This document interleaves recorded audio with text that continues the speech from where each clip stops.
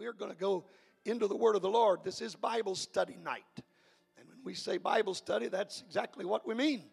We're going to study the Bible tonight. Amen.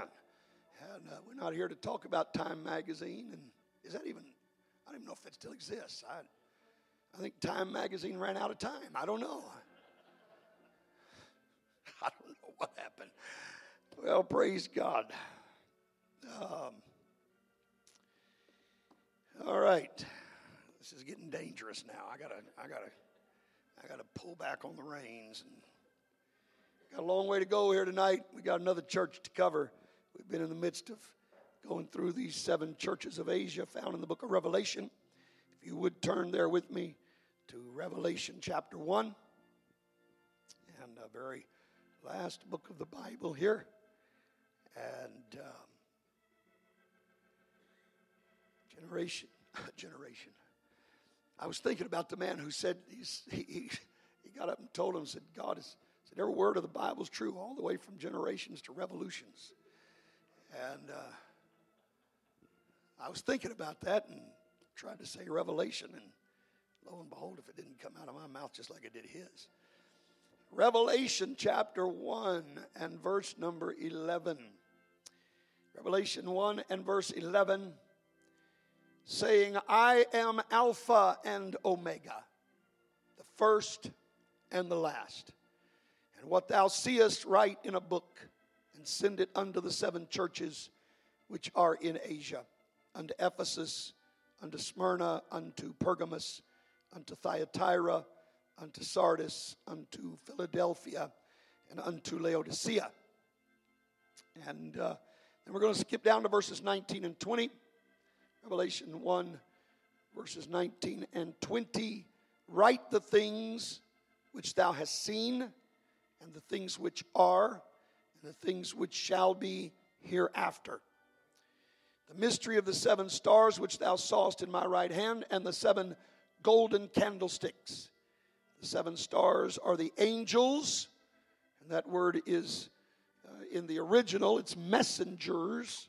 The 7 stars are the messengers or the pastors of the 7 churches. And the 7 candlesticks which thou sawest are the 7 churches. Amen. And so John was given instruction by the Lord himself to write a letter to each of 7. Now these weren't the only churches in Asia, but the Lord picked these 7 to write what was to be a public letter to all 7 of them. And I've said before, I don't know how I'd feel about the Lord writing a letter about me to everybody else. But that's what he did for these churches. I hope that he has enough good to say about me that it would be all right. And for some churches, he had plenty of good. For many churches, he found things that were wrong. For one church, he found nothing wrong there, and for one church, he found nothing right. And all of them, whatever their condition, whatever their status, all of them, their letters were to be made public and to be read among all churches. And even today, here we are, 2,000 years later, still reading these letters to these churches and gleaning things from these churches. Hallelujah. And I'm going to tell you, it's amazing. I hope that you've noticed, I know you're still standing, but I hope you've noticed just how relevant these letters are even today. You know, human nature just doesn't change. One man that I know, he said, people think they come up with some new idea. He said, really all it is the same old gal. She's got on a new dress. And that's the way it is most of the time. A lot of these things that circulate and go around are not new. They've been going around for a long time. They just put a new name on it, put a fresh spin on it, and throw it out there again. Because human nature is the same. And our adversary is the same. The devil's still the same, and he still uses the same old tactics to try to get to us. And God is still the same. And thank the Lord for that last part, huh? Amen. Praise God. So tonight, we are going to be looking at the church in Thyatira. Thyatira. And there's some things we need to learn from this church tonight. Let's put our Bibles down, lift our hands, lift our voices. Let's ask the Lord to speak to us tonight. I love you, Jesus. I thank you, Lord, for your touch that you've granted me already, Lord.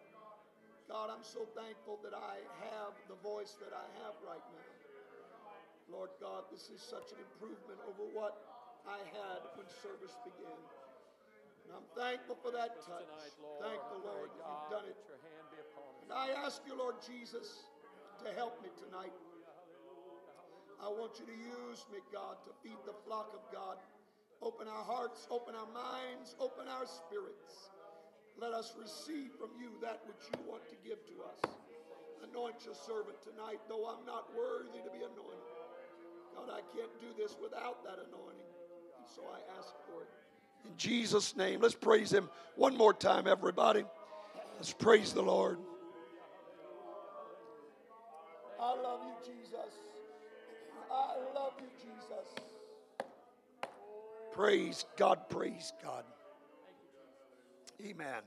Amen. Now, again, God bless you. You may be seated. Again, I have so much ground to cover that if I get bogged down in trying to do a review, then we won't get to what I need to cover tonight. So I would just encourage you that if there is one or more of these lessons that you have missed, that you would go to the website. They are all there. They are all up to date. And you can go there, download them for free. And you can listen. Or if you don't want to download them, you can just click the play button and they'll play right there on the website. And we try to make it easy for you to stay up to date. But you do want to hear all of these things. We pointed with the one thing I would say by way of review is that we pointed out to you in the first lesson that I believe the reason why these 7 churches were chosen out of all of the churches that existed in Asia at the time is because when you take these 7 as a whole, you can find all of the things, all of the problems that a church can have, all the things that need to be corrected in a church. You can also find all of the strengths that God wants a church to possess. Number 7 is God's number of completion. We say perfection. And so what we know is if you can get the good out of these 7 and stay away from the bad found in these 7, that what you end up with is the perfect or complete church. Doesn't mean it's going to be flawless. That's not what we mean by perfect. Amen. It just means complete. It means it is what God wants it to be. As long as there are human beings in it, it'll never be perfect.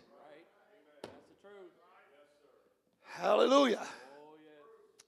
Praise. In fact, that's what the church is for the perfecting.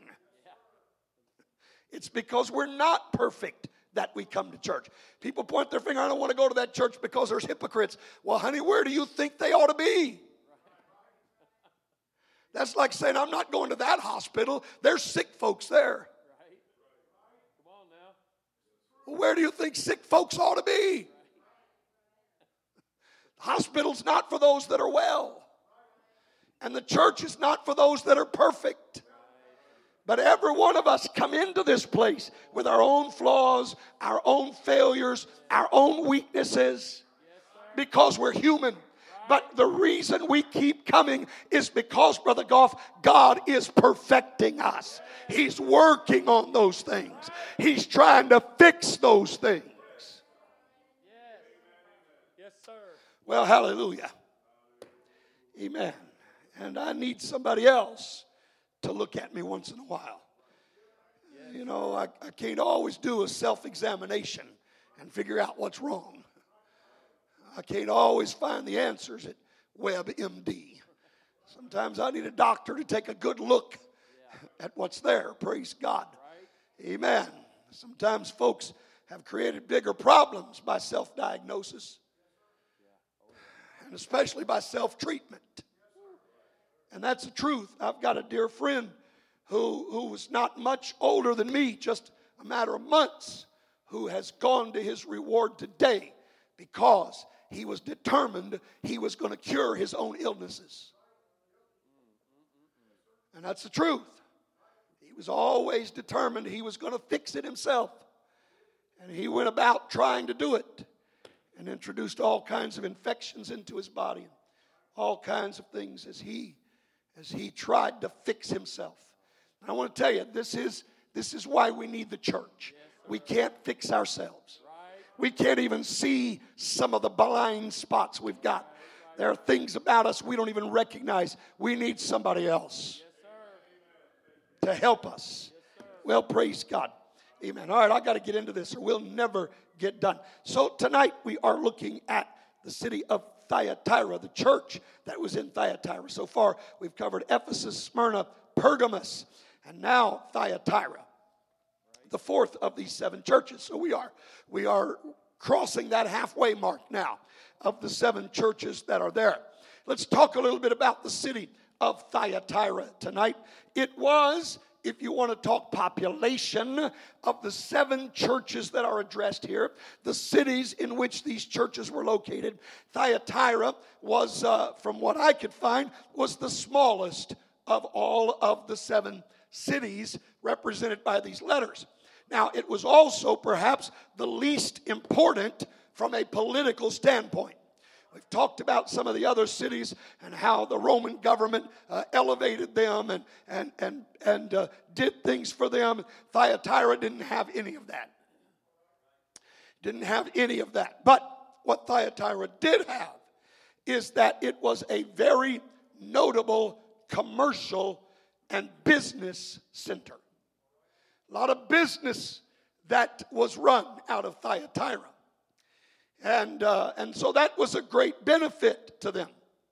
It was a great boon to their economy. I pastored in a place many years ago that everybody there, it seemed, or nearly everybody, worked in some kind of oil field related job.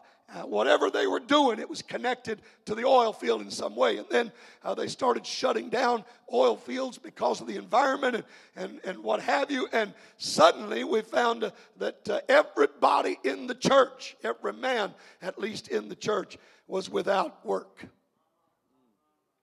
And they all lost their job. Having consistent business in your city is a real help. Thyatira had it. In fact, Thyatira, one of the things that they have discovered as archaeologists have gone in and dug through the rubble, the remains of Thyatira. Now, there is a city there today, but you go down into the biblical times, into the ground, and one of the things that they have found there is that there were many guilds or trying to think of a way to say it, trade unions, organizations that were built around a specific line of business. There were more of those that were operating in Thyatira than in any other city in Asia during that time period. So now this is a smaller city, but they had a lot of these unions, if you please. I don't know if that's a good term, but it's the closest I can get. They called them guild. And there were many of these guilds that were there. And the thing about it, each of these trade guilds, whether they were bricklayers or whatever they might be, workers with wood, whatever their skill might be, each of these guilds had their own quote-unquote sponsor god. There was some god that they said was the face of their effort, that backed what they were trying to do. And so in each of these trade unions, they had their own god that they worshiped. So this was a city of many many gods being worshiped. Now, these guilds, these trade unions, had mandatory social events. Stay with me for a little while. We got to kind of lay this foundation so you understand what's going on when Jesus starts dealing with his church. I'm going to tell you tonight is not nearly as exciting as some of the others. There's some real problems we're going to get with in Thyatira here. Everybody knows how bad Laodicea was, but sometimes we miss how bad Thyatira was. It was bad in a different way than Laodicea, but it was still very bad. These guilds, these trade unions would have these mandatory social events that featured very sensual dancing and drunkenness and perversion, sexual perversion of every kind. And it was the type of thing they had to participate. It was mandatory. If you're going to be in this union, you have to come. You have to be a part. You have to do what we're doing. And so that put the Christians in that city in a very difficult spot. Because if they didn't belong to the guild, if they didn't belong to the union, then they weren't allowed to work. But if they belonged to the union, they had to go to their ungodly parties. And they met frequently for a common meal. And the meal was a religious ceremony. A lot of times it would be held at a heathen temple. And it would begin with a sacrifice to that god or those gods.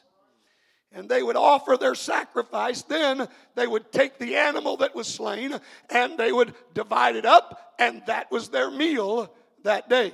So they were eating food that was offered to idols. Are you with me tonight? Amen. Now, if somebody did not join or did not participate, then it meant financial hardship and really financial ruin. It meant they could not work. They could not get a job. They were outcast because of their religious belief.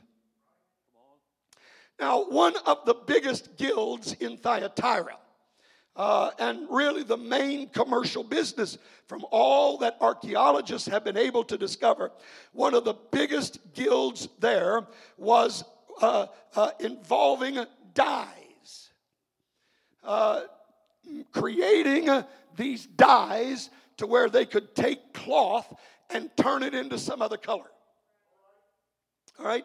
That was probably the biggest business in their city, and they were well known for how they had perfected this art.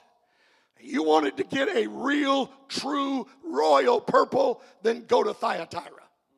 You wanted something that really was a real midnight blue or whatever. You go to Thyatira.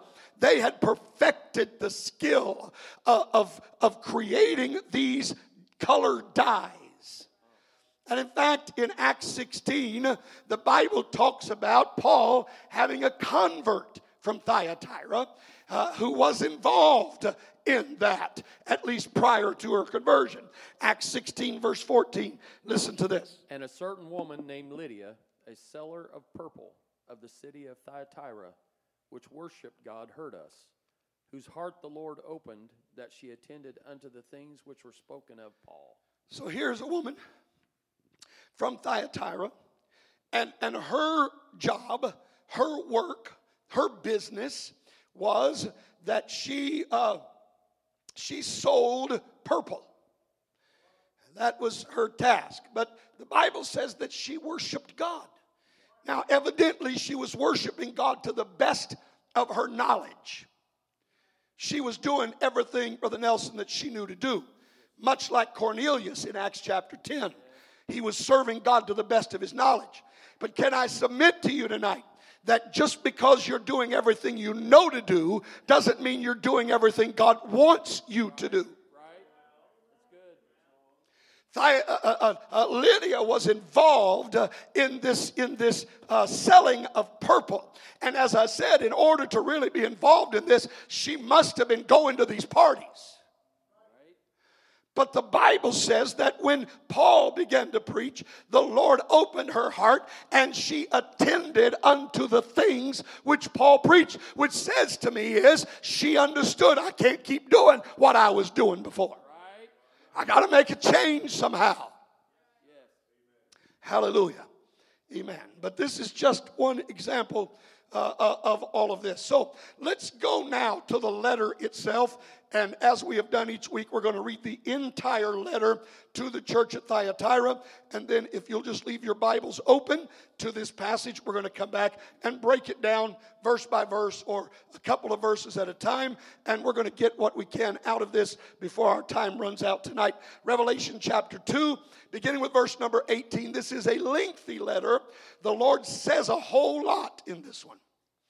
And so pay attention to what's being said. Read for me, if you would, Brother Nelson, Revelation 2, beginning with verse number 18. And unto the angel of the church in Thyatira write, These things saith the Son of God, who hath his eyes like unto a flame of fire, and his feet are like fine brass. Yeah. I know thy works, and charity, and service, and faith, and thy patience, and thy works, and the last to be more than the first. Notwithstanding, I have a few things against thee, because thou sufferest that woman Jezebel, who calleth herself a prophetess, to teach and seduce my servants to commit fornication, and to eat things sacrificed unto idols. And I gave her space to repent of her fornication, and she repented not. Behold, I will cast her into a bed, and them that commit adultery with her unto great tribulation, except they repent of their deeds. And I will kill her children with death. And all the churches shall know that I am he which searcheth the reins and hearts. And I will give unto every one of you according to your works.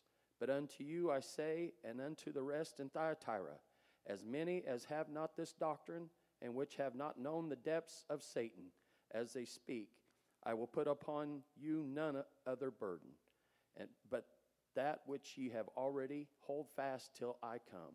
And he that overcometh and keepeth my words unto the end, to him will I give power over the nations.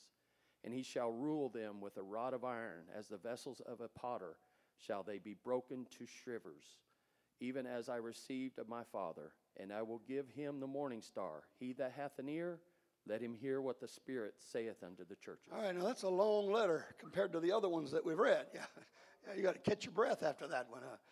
And there are some very deep and very strong statements that are made in this letter.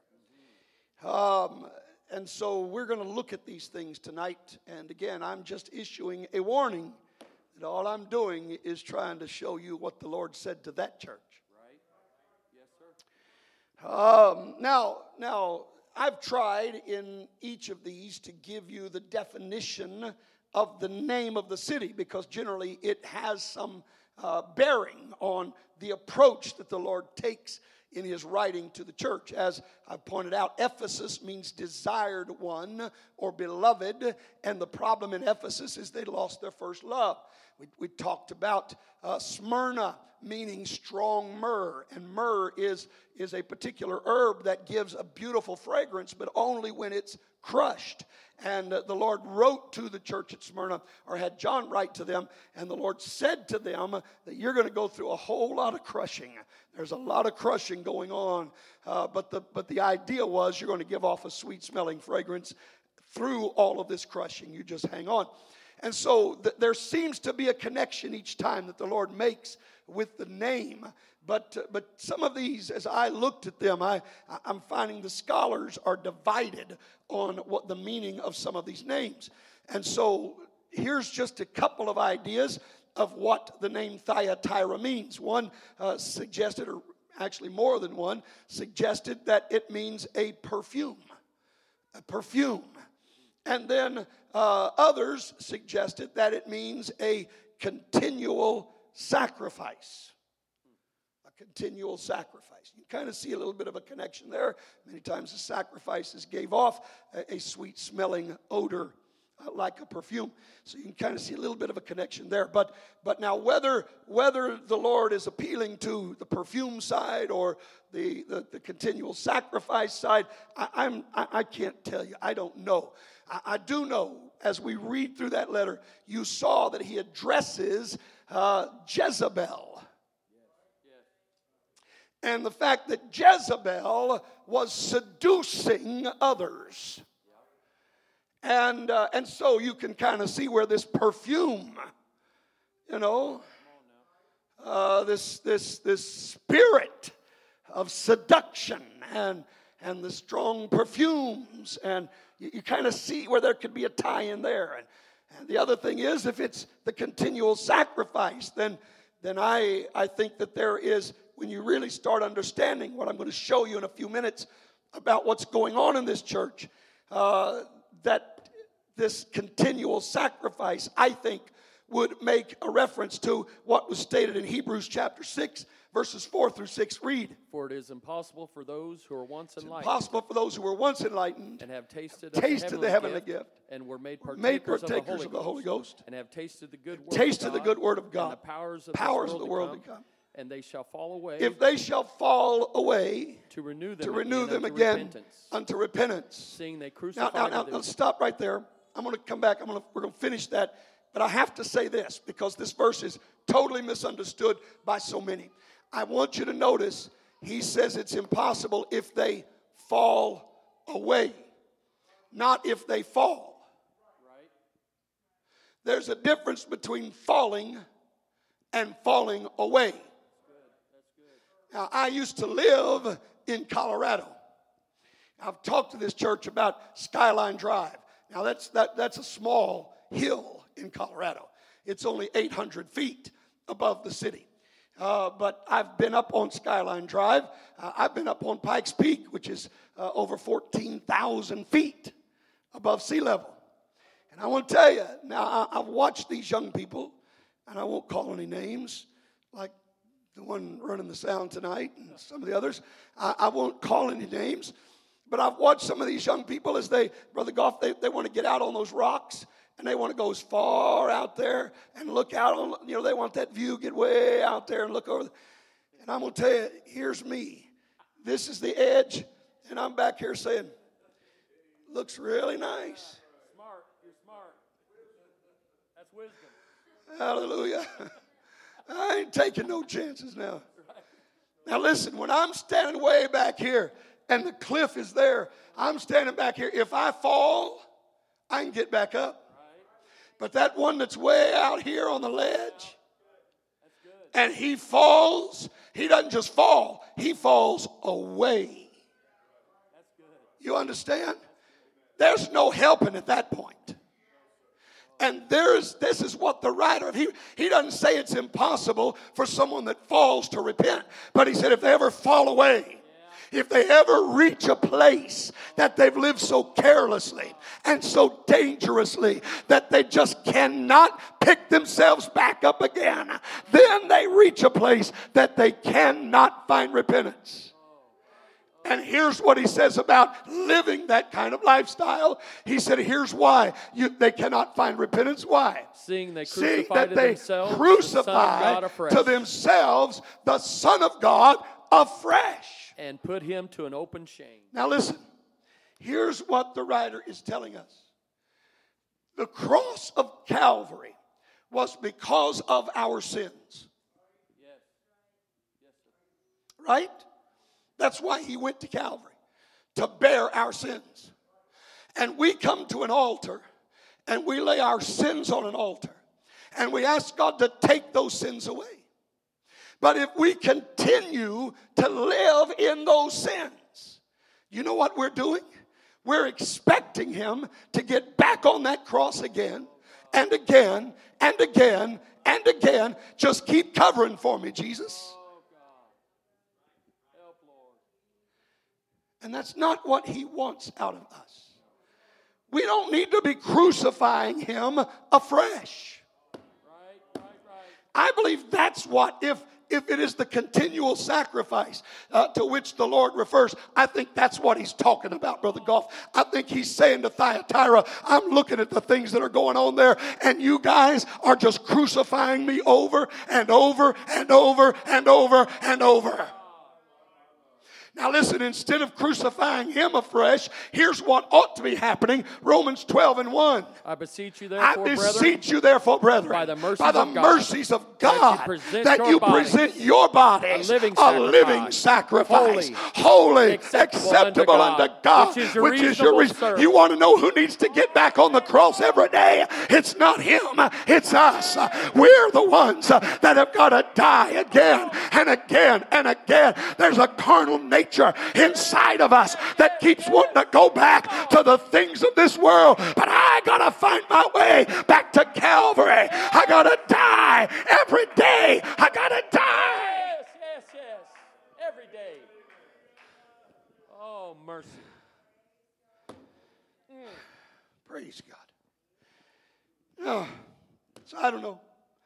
I'll leave that for you to decide what he meant, which of those he was addressing when he addressed Thyatira. Both of them are applicable. Now, I mentioned to you as we dealt with Pergamos last week that the way the Lord identified himself to Pergamos was significant. And I want to tell you the way he identifies himself to Thyatira is very significant. Yes, sir. So let's go back again. You got your Bibles open now. Let's look again, Revelation 2. Let's take this letter verse by verse and let's look at it. Revelation 2 verse 18, read. And unto the angel of the church of Thyatira, or the messenger or the pastor of the church in Thyatira, I want you to write these things. These things saith the Son of God. These are the things that the Son of God says to you. Now listen. Who hath his eyes like unto a flame of fire.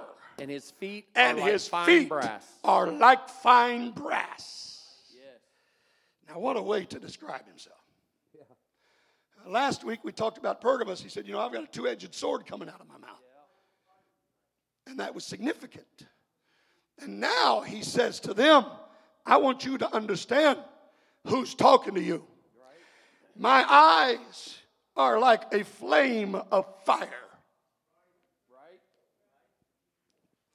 Now, let's take ourselves out of 2021 and let's go back into the time period of the early church. They didn't have these kinds of lights.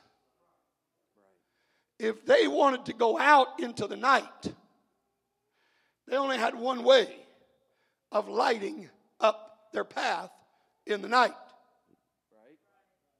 If they're going to do some exploring in a cave in the daytime, they didn't have flashlights and batteries.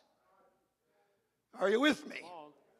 There's only one way that they could cut through the darkness, and it was to build a fire. A torch.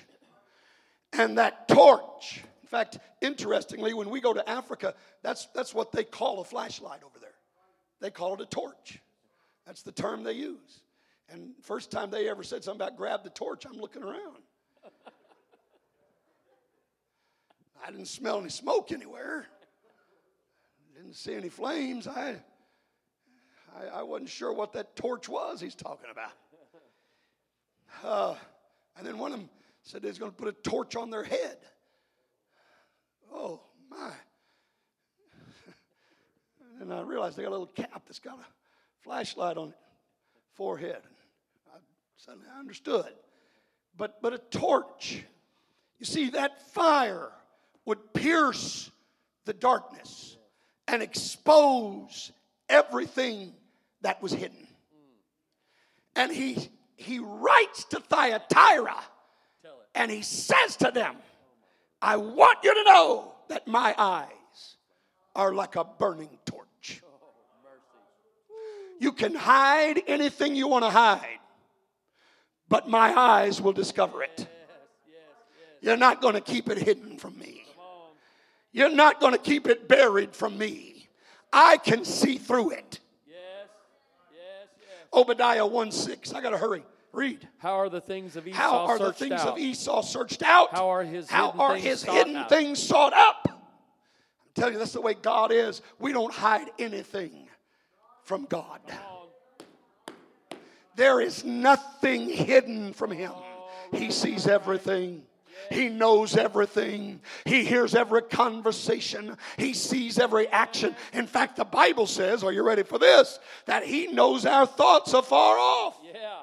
Before we even think them, He knew what we were going to think. Right. Oh, mercy. There's nothing hidden from God. Right. Now, we can put a smile on our face and hug our brother's neck and say, I love you. Right.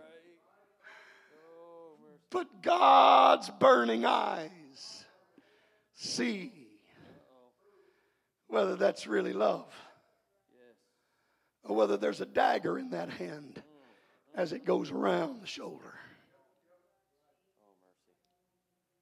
I'm just telling you the truth tonight. I told you this wasn't going to be nearly as exciting, but this is a part of the process. Yes, sir. Amen. And then he said, my eyes are like a flame of fire, and my feet, he said, are like fine brass. Yes.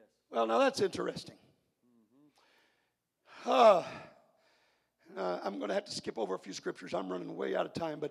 But listen, when you go back into the Old Testament, you start looking at typology, symbols. You start understanding some things I've talked about before, that in the Old Testament you see just like in the tabernacle, much of the tabernacle was made of gold or was overlaid with gold. Gold symbolized the deity of God. Yes. Hallelujah. Right. The mercy seat, the Ark of the Covenant, the mercy seat was wood, which symbolizes humanity, but it was overlaid with gold. So it was humanity and deity come together. Yeah. To wit, 2 Corinthians 5:19 says that God was in Christ. Humanity and deity come together, and He is our mercy seat. Yes. Oh, yes. So wood was humanity. Gold was deity. Brass was always judgment. It was judgment. You know, when they were told to build an altar, they were to build that altar. That first piece of furniture you see when you are headed toward the tabernacle, the first thing you come up to is an altar. And it wasn't made of gold. And it wasn't made of wood. Come on. It was made out of brass. Yes. It was judgment. Yes. Yep. This was where your sin must be judged. Yes. Right. Oh. And even the very next piece was the laver, and it too was made out of brass. And you know, there was judgment that was passed on even at the laver. They had to go there. It was not enough that they stopped by the altar. Read for me Exodus. I don't know where this is, down in here somewhere, but it's there. Exodus 30, verse 20. When they go in unto the tabernacle of the congregation, they shall wash with water that they die not. Or when they come near to when the they altar come near to minister, the altar to minister to a burnt offering made by fire. Now here's what he said. He said when they go, they got to go to the altar. That's the first place they got to go. But he said they better not go straight from the altar into the tabernacle. Because the altar is where that animal has been put to death. There's blood all over them. There's gore all over them. They're a mess right now. Before they ever walk into the presence of God, they got to be cleaned up. They're going to have to stop by that laver, and they're going to have to wash. And God said if they don't wash, they're going to die. Now, I don't have time to develop this right now, but let me just say to you, my friend, I want you to know, if anybody tells you you don't have to be baptized to be saved, you better go back and look at your scriptures again. God said you can't get in that tabernacle until you've washed. I'm glad you go to the altar, but you got to wash before you come before God.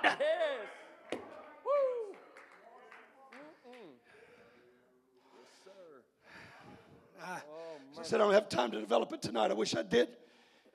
But he said, wash with water that you die not. There's judgment. Yes. Judgment. Now, judgment can be avoided if you'll stop by that brazen laver. That's right. That's right. Yes. Hallelujah. Yes. And so the Lord says to Thyatira, I want you to know who it is that's speaking to you right now. My eyes are like fire, and my feet are like brass. My eyes will expose the hidden sin, and my feet will walk in judgment. Oh, my. Oh. Now, he's writing to a church. This is another thing people want to tell you, once saved, always saved. I'm telling you, you really need to take a look at some scriptures here. You really need to take a look at some scriptures here. He's writing to a church. Yes. Yep. And he's telling them, I have got eyes like burning fire and feet like fine brass. I'm going to walk in your midst in judgment. Yes. All right. I got to hurry. Now, he comes out of the gate swinging. He comes out swinging. Obviously, he's not real happy with Thyatira. Right. But in spite of that, he does take time to speak well of them. So let's look at this real quickly here. Verse 19, Revelation 2, verse 19. I know thy works and charity and service and faith and thy patience and thy works, and the last to be more than the first. Isn't this interesting? I know your works. We've talked about this. Could be good, could be bad.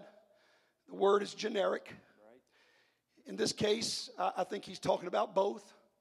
I know your works. But really, he's leaning more toward the good because he goes on and follows that with, I also know your charity, and that word is love. Yeah. I know how much you love. Yeah. And I know your service. Good. I know that you're out there helping others. You're working to help others. Yeah. I see your service. I see your faith. Mm-hmm. And I see your patience. Yeah. And I see your works. Again. We've come full circle.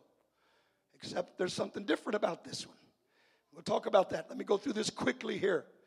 Here we have people who are working, and they're doing it out of love. Now compare this to Ephesus. Do you remember what the Lord said to Ephesus? They had good works, but they left their first love. They were doing all of these works, but not out of love.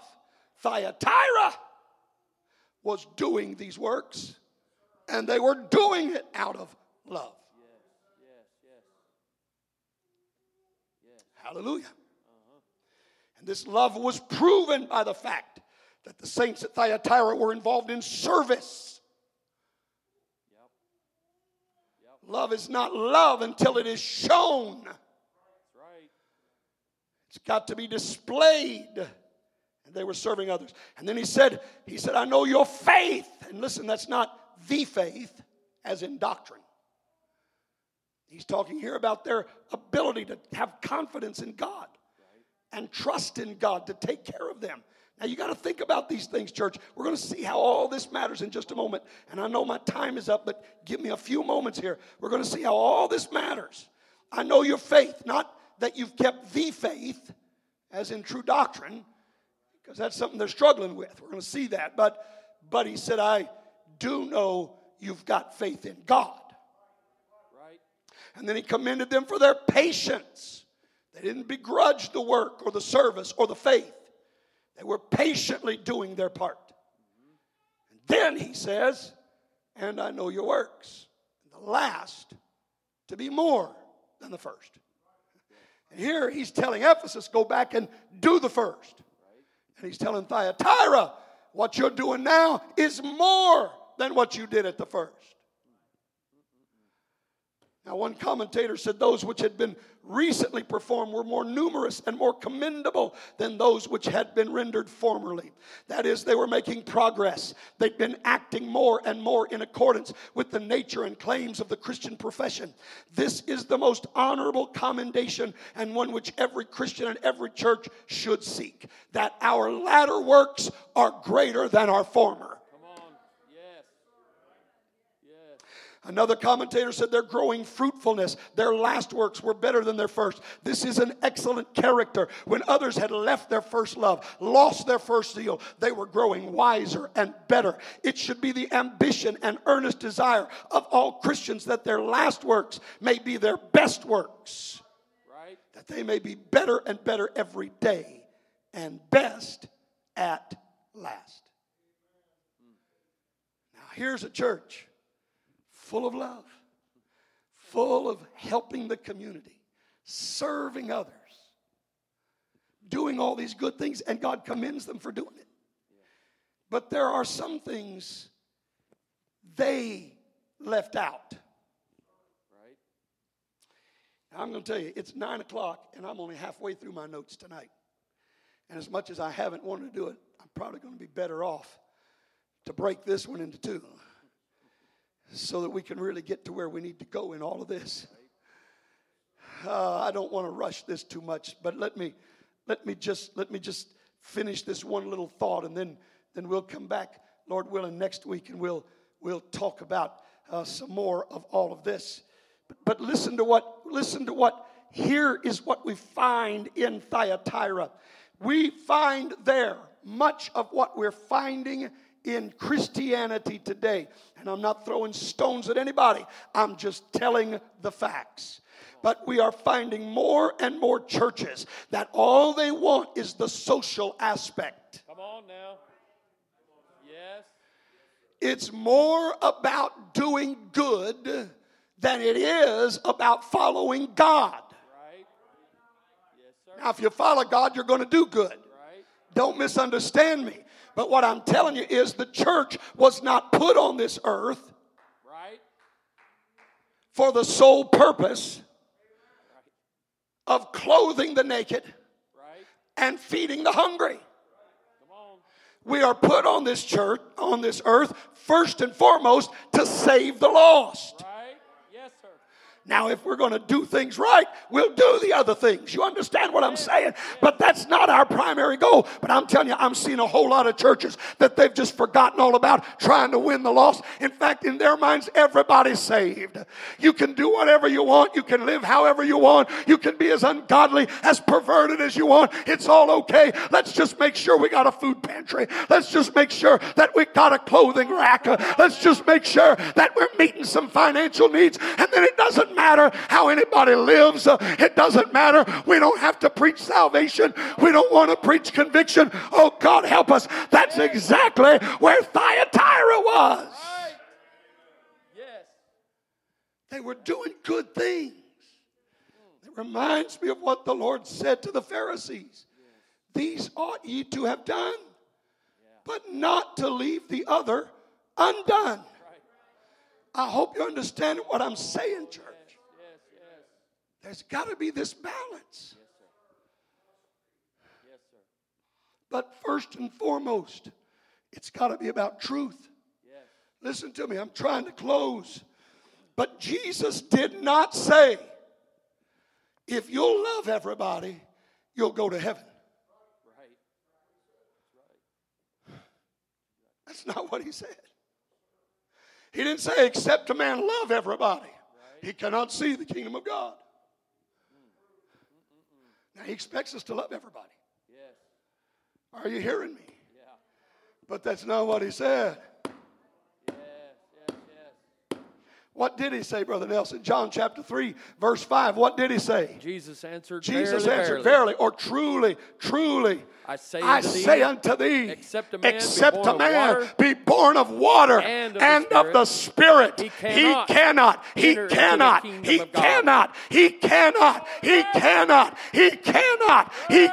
This is Jesus speaking. This is not me. This is not a denomination. This is Jesus speaking. Unless you are born of water and of the Spirit, you cannot enter into the kingdom of God. Right. Oh, yes. That's the truth. Hallelujah. We can love folks, feed folks, clothe folks, and they can go to a devil's hell, clothed and fed and loved. Yes. That's good. And what good have we done them if we don't give them the gospel? Right. It's the truth. Again, I'm not saying neglect the other.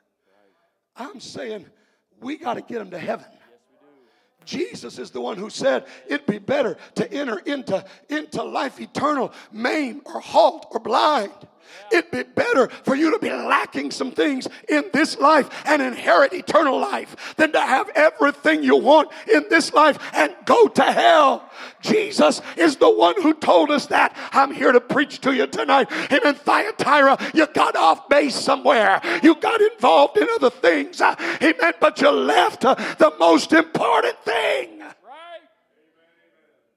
Oh, yes. It wasn't about saving souls. It was just about serving souls.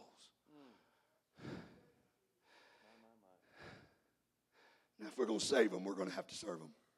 Yes, sir. But Thyatira was much more concerned about serving than saving. I'm going to mark my notes, and we're going to stop right here. Musicians, come. Oh, God. Have your way, We'll come back and pick up Thyatira part 2, Lord willing, next week. And talk some more. There's a lot in this. There's a lot in this we got to go through. Oh, God. Amen. But I want you to remember, Jesus commended them for good things. But he didn't stop with just that. He said, I've got some things against you. There's some things we got to get fixed, Thyatira. Just because you're doing all of these great things to help others doesn't mean you're getting a free pass through the pearly gates. Right. That's right.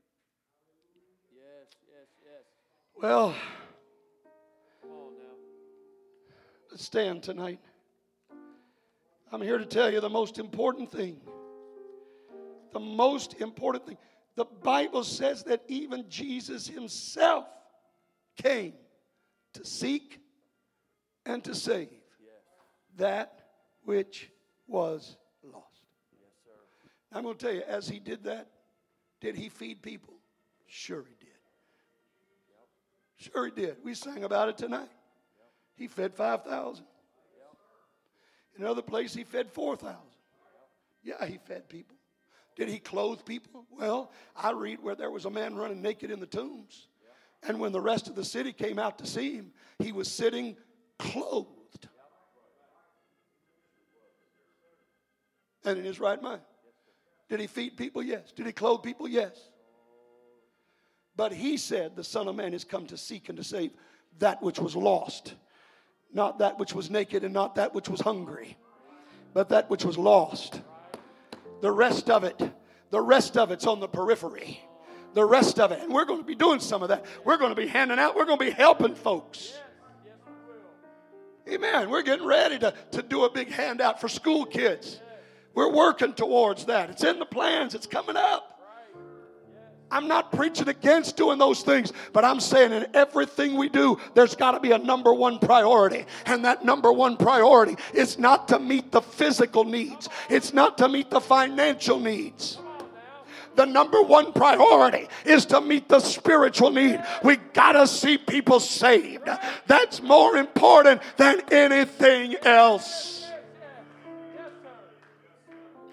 I don't want to find myself in the condition of Thyatira. I don't want to find myself like that church. So busy serving, loving, caring, but missing their whole focus.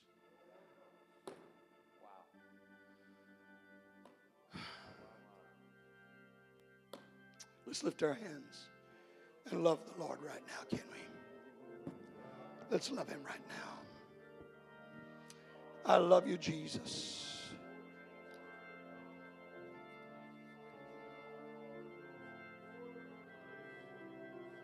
I love you, Jesus.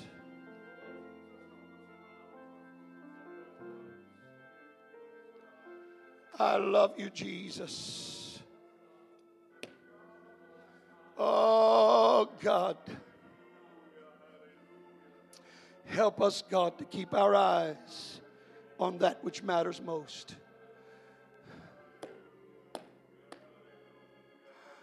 I want to give you an opportunity tonight to come spend some time in prayer. If you know the Lord and the power of the Holy Ghost, it still would be good for us to find a place and recommit ourselves to the number one call on our life, and that's reaching the lost. But if you've never experienced the power of the Spirit in your own life, these altars are open for you. God wants to fill you tonight. Except a man be born of water and of the Spirit, he cannot enter into the kingdom of God. Let's find a place to pray, everybody.